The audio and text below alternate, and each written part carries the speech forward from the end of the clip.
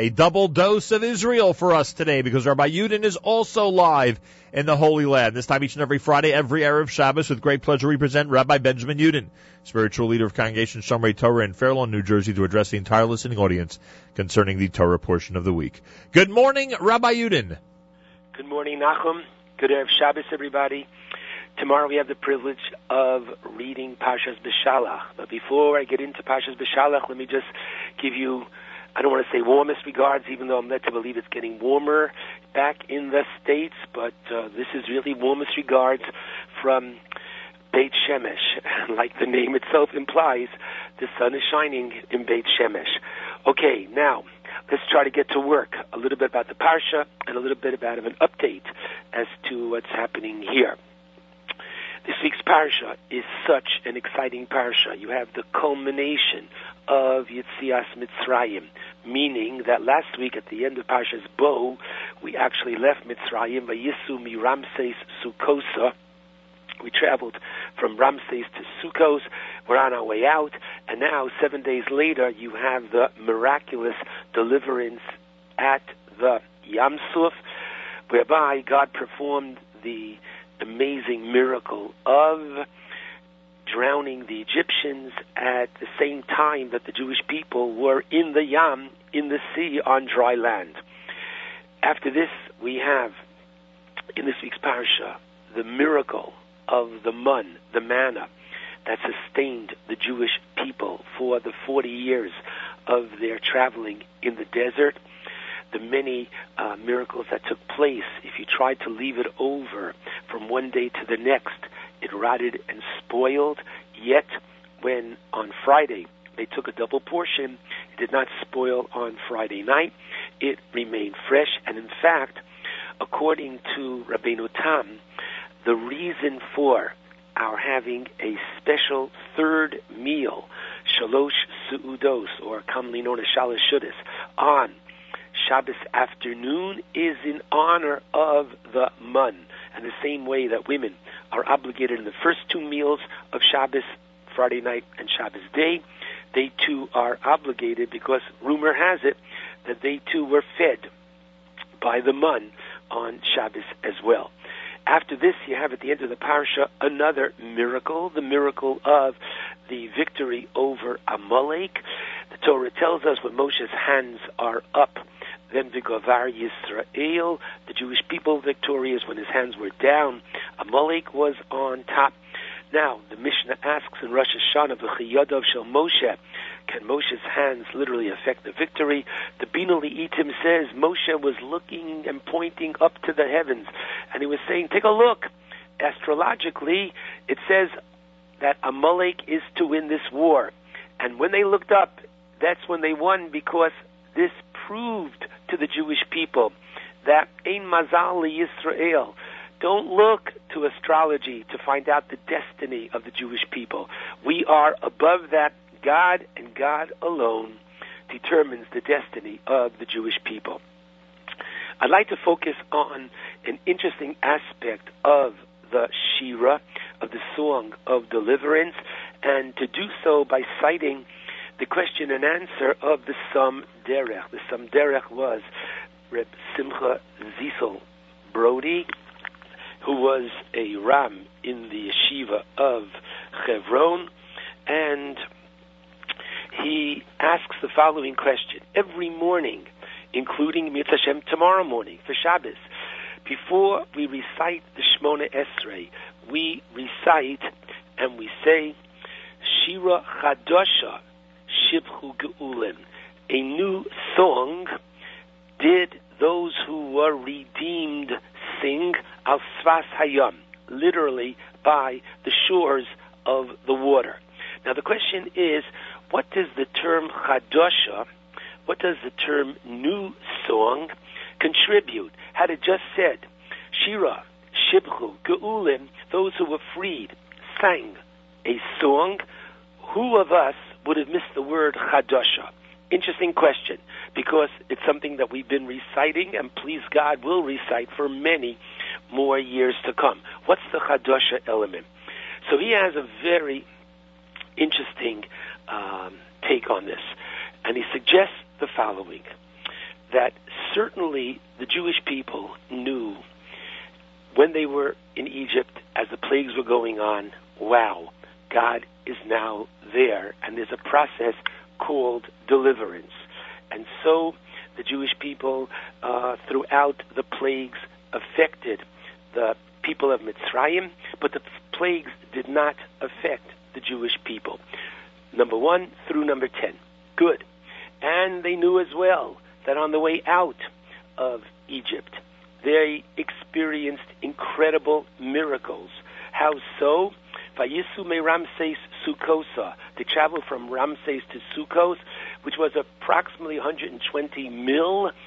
A mil, you could even say, is not necessarily a mile, a little bit less than a mile, but still, it should have taken a rather long time. It took less than the time for bread to become chametz, to rise, less than 18 minutes. There were so many miracles. Why did they not yet say Shira when they left Egypt? What were they waiting for? And the answer is they were waiting for, wait a second. As the Beis explains in his comment on Oz Yoshir, they were waiting for a clarification of not just the last year in Egypt that God was with them, but what was going on in all the years prior. They spent 210 years in Egypt, and the last 85 were most horrific. Who would name their baby Miriam from the word mar, bitter, if not to mark that unfortunately great bitterness had descended upon the Jewish people. So what happened during that period of time as well? So listen carefully. In the Shira, we describe how the Egyptians died in no less than 3 ways. So the Luka'u Feres, they went down as lead, or Ko'oven, as stone, or Kakash, as straw. All 3 are mentioned in the Shira. And Rashi explains, in the name of our rabbis, that pending upon the cruelty, or how perhaps even somewhat better class Egyptian, that is the way they drowned. Namely, those who were most cruel to the Jews went down as straw, because straw takes the longest for it to drown. It has to become waterlogged up and down until it finally sinks. An even, a stone, goes down relatively quickly, but not as quick as Opheris, which is lead.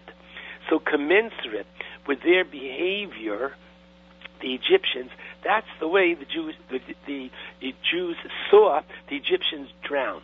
So a whole new perspective is emerging. Now what does that mean? We all know that at the Yam Suf, at the great moment of this miracle, so the Torah says, Vayar Yisrael es Mitzrayim meis al Sfas Hayom. The Jewish people saw the Egyptians drown.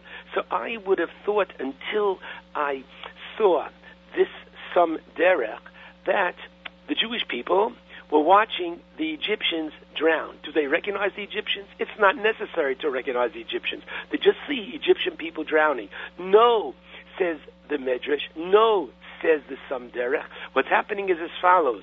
Each one looking to their right, looking to their left, actually saw, oh, I know that Egyptian.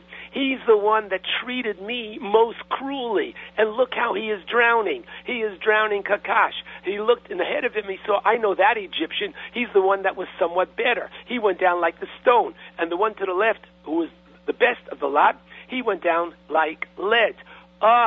So what does it mean? It showed the Jewish people that God was cognizant and aware of every step of the way in Egypt, not just there the last year, as if to say now he woke up to take us out, but no, he was there at every moment during the servitude. So therefore, as the Beis Halevi, we can now bring in, takes over, citing the famous Medrash that Moshe says, do you know why I'm beginning the Shira with the word Uz? Then, so says the Medrash, because Moshe said, I sinned with the word Az. How so? At the very end of Parshas Shmos, Moshe says to God, Umei Uz, Basi El Paro, from the time that I have come to Paro, things have only gotten worse.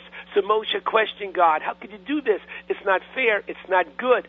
So Moshe sinned with the word uz. Now he realizes, listen carefully, that it's only because we underwent this servitude that now we were freed, and now we're at the sea, and now God splits the sea, and the entire world is able to see, because according to our rabbis, not just the waters of the Red Sea, the Yam Suf, split, but every mother giving a baby a bath throughout the world stood there with their mouths open at that moment, because the waters, wherever they were, any and all gatherings of waters split, including that little bathtub that she was giving her child a bath in.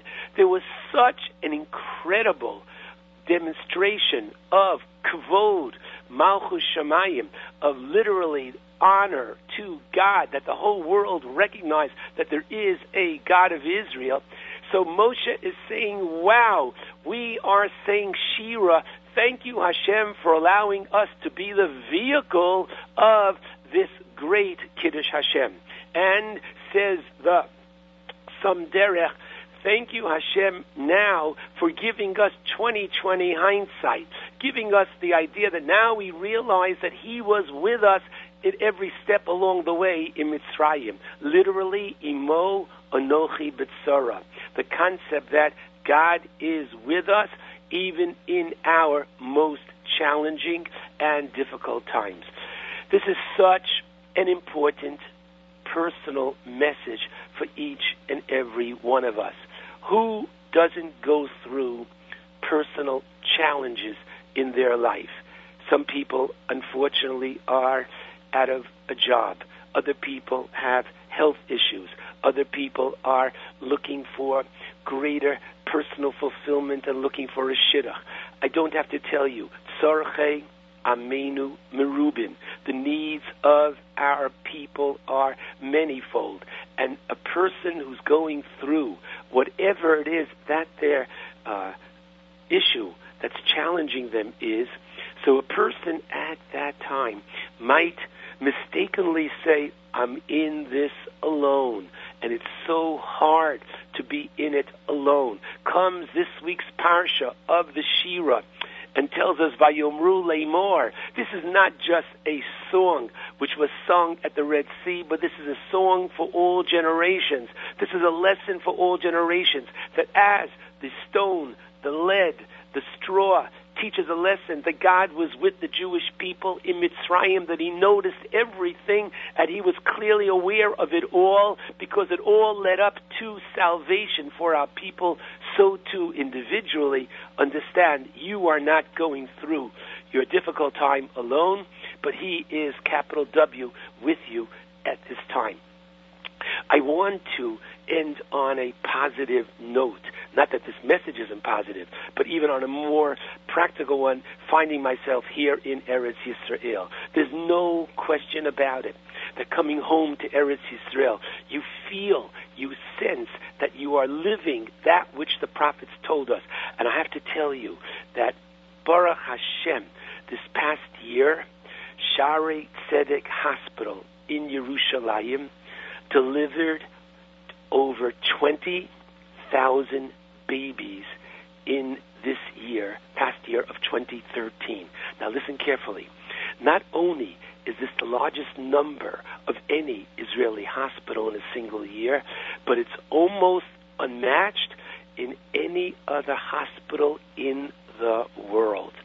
Bli Ayin Hara Kain Yirbu. And it also has, as a satellite branch, it took over the Bikur Cholim Hospital, which annually has another approximately 6,000 babies a year. Beli Ayin Hara. The Navi promised us that Od Yeshvu B'Yerushalayim, that there will be young children playing in Jerusalem. And that is such a positive way for us to go into Shabbos. And just be aware that we shouldn't need it, but that Warren Buffett donated $10 million to the Rambam Hospital in Haifa, who's building the world's largest underground hospital. And Mitzvah Hashem, we're not going to need it, but just to know that On the one hand, we have such incredible thanksgiving and emunah to HaKadosh Baruch Hu, who has brought us to this time, who has brought us to this day, and Emir Hashem, Halavai, Vaita, the Jewish people are going to become stronger and better in its land.